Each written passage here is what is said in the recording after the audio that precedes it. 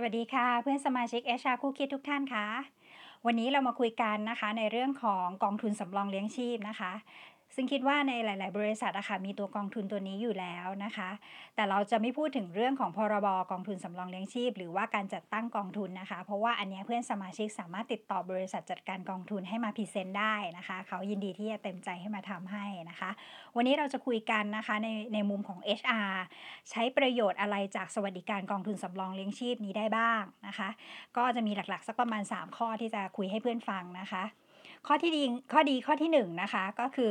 ถ้าเราไปอ่านในพรบคุ้มครองแรงงานนะคะหมวดที่13นะคะมาตรา126ถึง138มันจะมีเรื่องของกองทุนสงเคราะห์ลูกจ้างนะคะสรุปโดยคร่าวๆแล้วกันนะคะคือนิติบุคคลหรือบริษัทเนี่ยค่ะที่มีลูกจ้างตั้งแต่10คนขึ้นไปต้องจัดให้มีกองทุนสงเคราะห์ลูกจ้างลูกจ้างส่งเงินสะสมนายจ้างส่งเงินสมทบมีสวัสดิการคุ้มครองแรงงานเป็นผู้จัดการกองทุนนะคะเว้นแต่บริษัทใดที่มีการจัดตั้งกองทุนสำรองเลี้ยงชีพตามพรบกองทุนสำรองเลี้ยงชีพแล้วไม่จำเป็นต้องจัดตั้งกองทุนสงเคราะห์ลูกจ้างนะคะซึ่งในความเป็นจริงอะค่ะพรบคุ้มครองแรงงานนะคะเขียนหมวดนี้เอาไว้ในมาตรา126ถึง138ก็จริงนะคะแต่ว่าภาครัฐเองก็ไม่ได้ถึงขั้นเข้มงวดกับนายจ้างนะคะว่าจะต้องปฏิบัติตามเพราะว่าธุรกิจอะค่ะบางทีเป็นธุรกิจขนาดเล็กหรือเพิ่งเป็นสตาร์ทอัพเงินทุนน้อยกำไรยังไม่ค่อยดีถ้ามาบังคับใช้ตัวนี้เข้าไปอะค่ะมันจะมีผลกระทบต่อการดำเนินการแล้วก็กระทบต่อธุรกิจได้นะคะแต่ว่าเมื่อธุรกิจมันเริ่มไปได้นายจ้างเริ่มไปได้เริ่มมีกำไรเริ่มเห็นโอกาสข้างหน้าค่ะนายจ้างเองอะค่ะเขาก็จะจัดตั้งกองทุนสำรองเลี้ยงชีพให้กับพนักงานเองนะคะซึ่งมันก็จะเป็นการออมของชีวิตลูกจ้างได้นะคะเพราะฉะนั้นตัวข้อดีข้อที่1ของกองทุนสำรองเลี้ยงชีพก็คือถ้าเรามีกองทุนสำรองเลี้ยงชีพแล้วไม่จำเป็นต้องจัดตั้งกองทุนสงเคราะห์ลูกจ้างตามพรบคุ้มครองแรงงานนะคะข้อดีข้อที่2นะคะอันนี้ก็รีคูดนะคะเวลาที่เรารับคนเข้ามาทำงานนะคะการที่เรามีบริษัทเรามีกองทุนสำรองเลี้ยงชีพเนี่ยค่ะมันจะเป็นตัวหนึ่งที่มันจูงใจค a n d i d a t อะค่ะให้อยากมาสมัครงานกับบริษัทเรา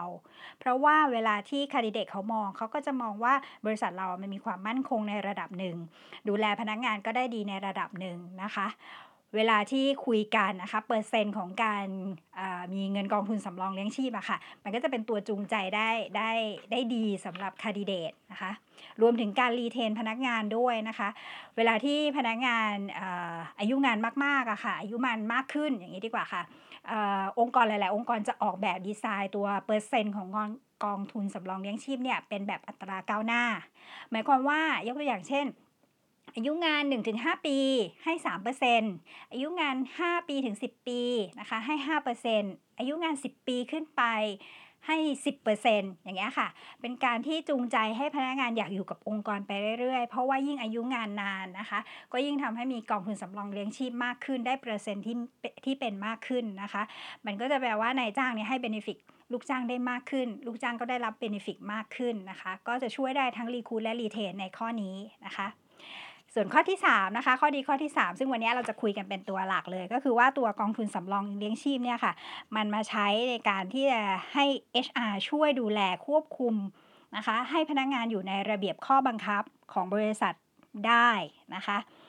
ระเบียบข้อบังคับของบริษัทอะค่ะต้องชอบด้วยกฎหมายด้วยนะคะไม่ใช่ว่านึกอยากจะออกระเบียบอะไรก็ออกมานะคะเวลาที่เราส่งตัวข้อบังคับกองทุนนะคะให้กับบริษัทจัดการกองทุนจดทะเบียนนะคะข้อบังคับกองทุนมักจะมีเขียนเอาไว้นะคะว่าพนักงานที่ไม่มีสิทธิ์ได้รับเงินกองทุนส่วนของนายจ้างหรือว่าเงินสมทบและผลประโยชน์ของเงินสมทบนะคะส่วนของนายจ้างนั่นเองนะคะมักจะมีเขียนเอาไว้พนักงานที่ไม่มีสิทธิ์ก็คือพนักงานที่ผิดระเบียบข้อบังคับของบริษัทอันที่2คือพนักงานที่ถูกเลิกจ้างโดยกระทำความผิดตามมาตรา119นะคะมันก็จะมีเขียนอยู่ประมาณนี้ค่ะลองกลับไปเปิดข้อบังคับกองทุนดูนะคะถ้ามีเขียนอยู่แถวๆนี้ค่ะเราสามารถหยิบตัวเนี้ย HR สามารถหยิบขึ้นมานะคะแล้วก็พยายามประชาสัมพันธ์ตัวนี้ให้พนักงานรับทราบได้นะคะยกตัวอย่างอันที่1เลยนะคะเจอกับคำถามบ่อยมากคือพนักงานลาออกกระทันหันไม่บอกล่วงหน้าไม่อยู่จนครบ30 วันแล้วไปเลยอย่างเงี้ยค่ะนายจ้างจะทำยังไงดีค่าจ้างค่าล่วงเวลาค่าทำงานในวันหยุด พรบคุ้มครองแรงงานคุ้มครองเอาไว้นะคะว่านายจ้างยังไงก็ต้องจ่ายไม่ว่าลูกจ้างเขาจะลาออกถูกต้องหรือไม่ถูกต้องตามระเบียบก็ตามเงินเขาค่าแรงที่เขาทำมาค่ะเราจะเป็นที่จะต้องจ่ายนะคะแต่การลาออกที่ไม่เป็นไปตามระเบียบของบริษัทอะค่ะนายจ้างมีสิทธิ์ที่จะใช้ข้อบังคับตัวนี้เข้าไปอยู่ในข้อบังคับของกองทุนสำรองเลี้ยงชีพได้นะคะไม่ให้ในส่วนของนายจ้างถ้าคุณลาออกผิดระเบียบของบริษัทค่าแรงที่คุณทำมาคุณก็ได้ไปนั่นแหละแต่ว่ามันจะมีเงินกองทุนสำรองเลี้ยงชีพอีกตัวหนึ่งที่คุณก็ต้องปฏิบัติตามให้ถูกต้องด้วยนะคะตัวอย่างที่2นะคะลูกจ้างฝ่าฝืนข้อบังคับบริษัทสมมุติว่าเรากำลังจะออกหนังสือเตือนฉบับที่1แล้วเมื่อออกหนังสือเตือนฉบับที่1อะค่ะเราสามารถพูดสมทบลงไปในการเตือนได้นะคะในหนังสือเตือนได้นะคะว่าถ้าทำผิดซ้ำในกรณีเช่นนี้อีกนะคะผิดซ้ำคำเตือนนั่นเองเลิกจ้างโดยไม่จ่ายค่าชดเชยไม่จำเป็นต้องบอกกล่าวล่วงหน้าและเงินกองทุนสำรองเลี้ยงชีพส่วนของนายจ้างคุณก็ไม่มีสิทธิ์ได้นะคะเพราะนั้นมันจะทำให้พนักงานนะคะพยายามฉุกคิดขึ้นมานิดนึงหรือตระหนักขึ้นมานิดนึงว่าถ้าเขายังเกเรอยู่หรือเขาไม่พัฒนาตัวขึ้นอย่างเงี้ยค่ะเขาก็อาจจะไม่ได้เงินกองทุนตรงนั้นในส่วนของนายจ้างนะคะตัวอย่างที่3อันนี้ก็เป็นตัวอย่างที่ชอบใช้บ่อยมากที่สุดนะคะบางครั้งอะค่ะลูกจ้างมีการกระทำความผิดนะคะแล้วมันเป็นสีเทาๆนิดนึงก็คือมันยังไม่ถึงขั้นขนาดดำหรือว่าหลักฐานของบริษัทอะค่ะมันยังไม่ชัดเจนมันมีหลักฐานส่วนหนึ่งแหละแต่ว่าถ้าเราเลิกจ้างไปมันก็สุ่มเสี่ยงที่จะต้องไปฟ้องร้องกันเรื่องของการเลิกจ้างไม่เป็นธรรมนะคะเพราะฉะนั้นตัวอย่างตัวเนี้ยนายจ้างก็จะคุยกับลูกจ้างตัวต่อตัวปิดห้องประชุมคุยนะคะตกลงยกเลิกสัญญาจ้างหรือคุยกันว่าถ้า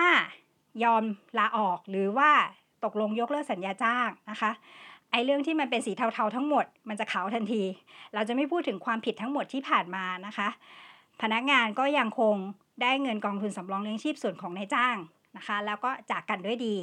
นะคะตัวนี้ก็เป็นหนึ่งในตัวที่จะเอามาใช้ในกรณีแบบนี้ได้เวลาที่เราจะมีการเจรจาตกลงยกเลิกสัญญาจ้าง2ฝ่ายนะคะคือนายจ้างก็อยากจะเลิกจ้างลูกจ้างก็ต้องอยากจะไปอะไรอย่างเงี้ยค่ะเราจะเอาตัวนี้มาคุยกันนะคะเป็นตัวอย่างที่3ในการใช้นะคะการมีกองทุนสำรองเลี้ยงชีพเนี่ยค่ะมันช่วยในเรื่องของการควบคุมเรื่องระเบียบวินัยข้อบังคับของบริษัทได้ก็จริงแต่ว่า HR ต้องเข้าใจ2อย่างนะคะอันที่1ก็คือเงินสะสมและผลประโยชน์ของลูกจ้างหมายความว่าเงินของลูกจ้างที่เขาส่งมาทั้งหมดอะค่ะ 100% เป็นเงินของลูกจ้างนะคะต้องคืนเขาทั้งหมดนะคะนายจ้างมีสิทธิ์เล่นได้เฉพาะในส่วนเงินสมทบหรือผลประโยชน์ของเงินสมทบนั่นก็คือส่วนของนายจ้างส่วนของลูกจ้างไม่ว่าเขาจะทำผิดระเบียบมากน้อยแค่ไหนเงินของเขาต้องคืนเขาทั้งหมดนะคะอันนี้คือข้อที่1ที่เราต้องทำความเข้าใจไว้ก่อนนะคะข้อที่2วัตถุประสงค์ของพรบกองทุนสำรองเลี้ยงชีพพ.ศ. 2530เนี่ยค่ะมันมีไว้เพื่อให้กองทุนสำรองเลี้ยงชีพเนี่ยเป็นความมั่นคงของพนักงานหรือของลูกจ้างเมื่อออกจากงานแล้วจะทำให้เขาสามารถมีเงินออมไว้ใช้จ่ายหลังจากที่ออกจากงานได้นะคะเพราะฉะนั้น HR ต้องรู้พรบตัวนี้ด้วยนะคะโดยเฉพาะมาตรา9เรื่องเกี่ยวกับข้อบังคับกองทุนมันจะมีเขียนเอาไว้ในวงเล็บ8นะคะไปเปิดดูก็ได้นะคะพรบกองทุนสำรองเลี้ยงชีพมาตรา9วงเล็บ8เขาจะเขียนเอาไว้เลยว่าข้อกำหนดเกี่ยวกับหลักเกณฑ์วิธีการและระยะเวลาการจ่ายเงินเมื่อสิ้นสมาชิกภาพต้องเป็นข้อกำหนดที่ไม่ไปตัดสิทธิ์ของลูกจ้างโดยปราศจากเหตุอันสมควรตัวนี้เป็นตัวที่จะต้องพึงระวังเอาไว้นะคะกฎระเบียบที่ใช้กับตัวนี้ได้ก็จริงแต่ว่าต้องดูด้วยว่าเป็นกฎระเบียบที่ชอบด้วยกฎหมายหรือเปล่านะคะยกตัวอย่างเช่นการลาออกที่ยกตัวอย่างไปเมื่อสักครู่นะคะในหนังสือสัญญาจ้างก็เขียนเอาไว้ว่าลาออกต้องแจ้งล่วงหน้า30วันในระเบียบบริษัทก็เขียนเอาไว้ว่าลาออกต้องแจ้งล่วงหน้า30วันพอมันเป็นเคสที่เป็นตำแหน่งสำคัญหรือเป็นตำแหน่งที่เรายังหาคนมาทำงานแทนไม่ได้นายจ้างไปอ้างกับลูกจ้างว่าไม่ได้ต้องอยู่ให้จนกว่าจะมีคนมาทำงานแทนหรือต้องล่วงหน้าอย่างน้อย60วันหรือ90วันนายจ้างเปลี่ยนข้อบังคับกระทันหันนะคะแล้วเอามาบีบลูกจ้างแล้วก็ไปบอกลูกจ้างว่าถ้าไม่ทำตามจะไม่ได้รับเงินกองทุนสำรองเลี้ยงชีพในส่วนของนายจ้างแบบนี้ค่ะนายจ้างทำไม่ได้นะคะเพราะว่านายจ้างทำเกินกว่าเหตุระเบียบเขียนไว้แค่30วันคุณก็ต้องเอาตามระเบียบที่มันมีอยู่จริงนะคะไม่ใช่มาเริ่มใหม่ณวินาทีนั้นตอนที่ต่อรองกับลูกจ้างเงี้ยค่ะถือว่าไม่เป็นธรรมต่อลูกจ้างนะคะตัวอย่างที่2นะคะ การออกระเบียบอะค่ะจะต้องไม่ริดรอนสิทธิ์ของลูกจ้างตั้งแต่แรกและไม่เป็นการที่จะเอาเปรียบลูกจ้างตั้งแต่แรกนะคะมันถึงจะใช้ข้อบังคับกองทุนตัวนี้ได้นะคะยกตัวอย่างนะคะเคยมีฎีกาออกมาแล้วนะคะนายจ้างไปออกระเบียบว่าถ้าลาออกแล้วห้ามมิให้ไปทำงานกับบริษัทที่เป็นกิจการประเภทเดียวกันหรือบริษัทคู่แข่งไม่เช่นนั้นบริษัทจะไม่ให้เงินกองทุนสำรองเลี้ยงชีพส่วนของนายจ้างนะคะศาลท่านตัดสินว่าระเบียบข้อบังคับที่ออกมาค่ะโดยชอบด้วยกฎหมายอะค่ะต้องออกมาและใช้บังคับเฉพาะลูกจ้างในสถานะที่ยังคงเป็นลูกจ้างอยู่นะคะเมื่อลาออกแล้วนิติสัมพันธ์ของความเป็นนายจ้างลูกจ้างก็คือจบกันลูกจ้างมีสิทธิ์ที่จะไปทำงานที่ไหนก็ได้เพราะฉะนั้นจะเอามาเป็นเหตุในการตัดสิทธิ์ของเงินกองทุนสำรองเลี้ยงชีพในส่วนของนายจ้างไม่ได้นะคะถือว่านายจ้างไปตัดสิทธิ์รอนสิทธิ์ของลูกจ้างโดยไม่มีเหตุอันสมควรนะคะก็อันนี้ก็เป็นเรื่องคร่าวๆของกองทุนสำรองเลี้ยงชีพนะคะถ้าบริษัทไหนสนใจแล้วอยากจะทำกองทุนสำรองเลี้ยงชีพก็ลองศึกษาความรู้นะคะหาเพิ่มเติมนะคะลองหาจากบริษัทกองทุนบริษัทที่จัดตั้งกองทุนนะคะธนาคารต่างๆเนี่ยแหละเขาจะมีเกือบจะทุกที่อะค่ะลองเอามาอ่านแล้วลองมาดูนะคะลองดูแพทเทิร์นข้อบังคับของหลายๆบริษัทนะคะว่าเขาทำกันยังไงนะคะแล้วลองดูว่ามันเป็นประโยชน์ของกับพนักงานได้มากน้อยแค่ไหนก็ฝากเรื่องกองทุนสำรองเลี้ยงชีพเอาไว้ประมาณนี้นะคะเจอกันสัปดาห์หน้าค่ะสวัสดีค่ะ